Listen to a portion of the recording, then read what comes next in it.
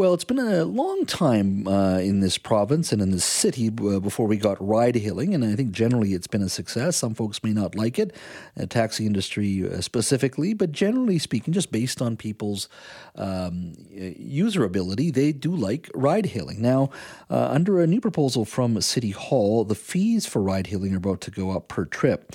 Now, presently, if you are starting or ending your trip in the Metro Core when it comes to ride-hailing, the fee is $30 for non-zero emission vehicles and 30 cents per trip for non-zero emission vehicles and 15 cents for zero emission vehicles. So moving forward, they're going to raise those rates to 25 cents for zero emission vehicles and 50 cents for non-zero emission vehicles starting in January 1st, 2024.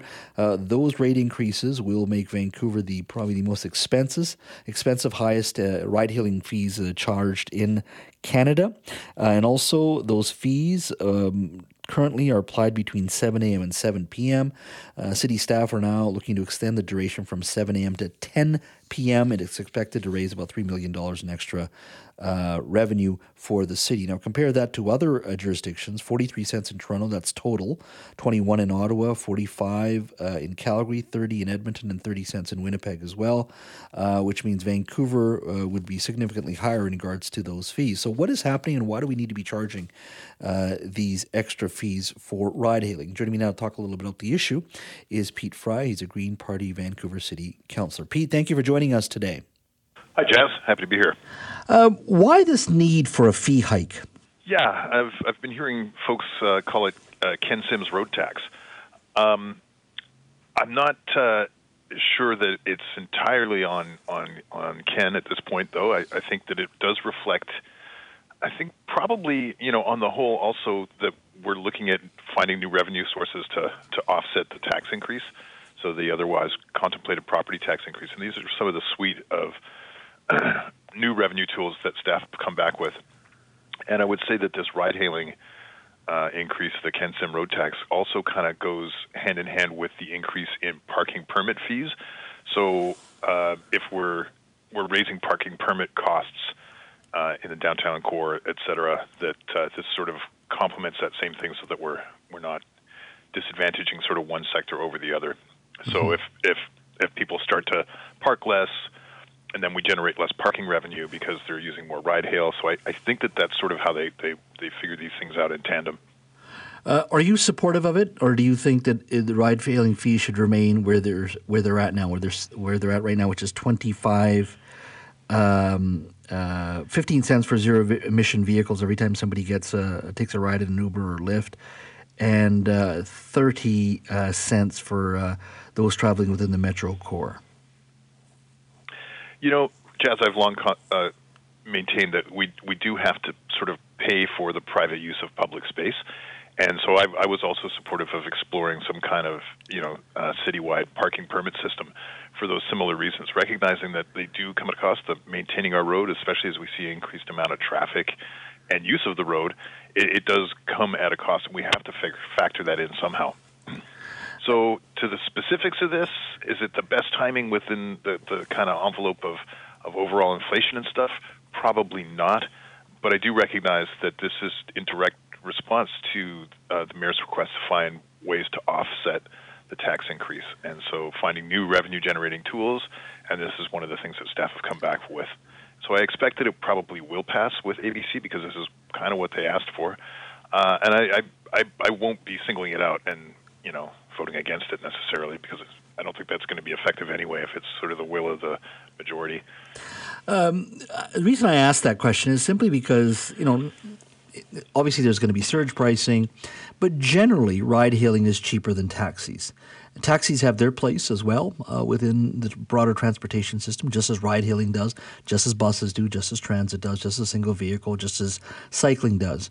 But one of the advantages of ride-hailing is that generally, outside of rush hour or surge pricing, it's generally viewed as efficient and generally cheaper as well compared to regular taxis.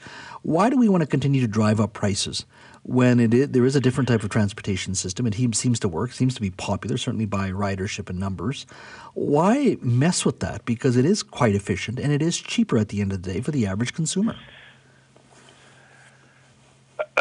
Yeah, I mean, it's a good question. I mean, I would say that there may be a degree of level setting between ride-hailing and traditional taxi services, but also acknowledging that the costs of transit are also going up. So public transit costs are going up at the same time and kind of in a comparable rate.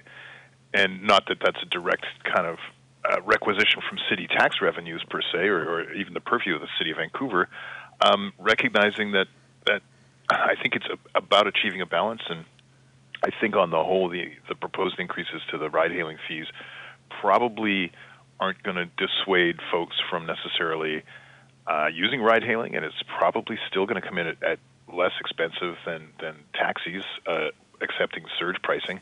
So I think it's probably not going to be as big a hit on ride-hailing as a service. I think we'll probably see the numbers stay consistent in growth. Rather than sort of any kind of plateau or even decrease in ride-hailing usage as a result. And I think, recognizing that this is a tool that the mayor has requested, looking for ways to offset the tax increase that we're otherwise contemplating. So we know, for instance, the contemplated tax increase was going to be 9-something, and it's been brought down to 7.6%. As a direct result of some of these new tools, not the least of which is the ride-hailing fee increase, which is adding a good nut to the new revenue that's going to offset the property tax increase. Mm-hmm. And just to confirm, as I was saying, right now it's 15 cents for zero-emission vehicles per ride, 15 cents, and then 30 cents for those within the Metro Core, and it'll go up to 25 cents for zero-emission vehicles, and to 50 cents for those in the Metro Core. So it goes up by about 10 cents for the zero-emission vehicles per ride and about 20 cents for those in the Metro Core. They're also increasing the time when these fees will be charged from 7 a.m. to 7 p.m., which is presently. Then it'll go to 7 a.m. to 10 p.m. under the new rules, and that would generate about $3 million in additional annual revenue by 2025. The broader question, Pete, is the property tax increase of 7.6% on top of a double-digit increase the year prior.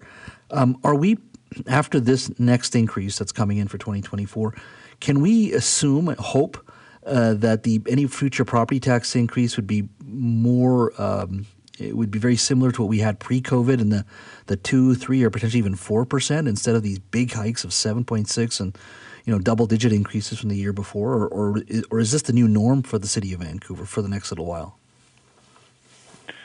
I mean, we are struggling with fixed costs that include sort of wage settlements, and then big council directions like the hiring of 100 police officers and the hiring of the mental health nurses, which is yet to really come to full fruition. So those are going to ultimately drive further increases, I would say, on the tax revenue. And the other big one is our infrastructure deficit. I was just asking questions in the budget session earlier about what we're seeing as a clear sort of erosion of our major road networks to the point that our maintenance of them is not keeping pace with their sort of degradation. And this is driven by climate change, buses, and heavier electric vehicles, and just general usage.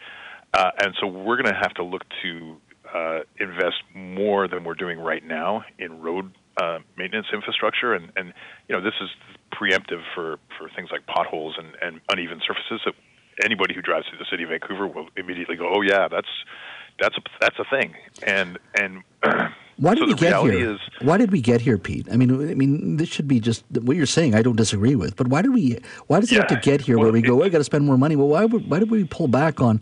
Which one would argue that's exactly what city's supposed to do? I'm going back to my soapbox of going back to basics. And potholes is one of them.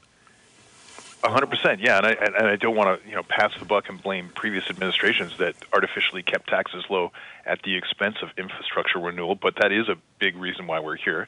There's a standard metric, and bearing in mind that cities like Vancouver and like New Westminster, we're older cities. We're the oldest cities in the region, and we have the oldest infrastructure. So we have a lot of aged out, decrepit infrastructure.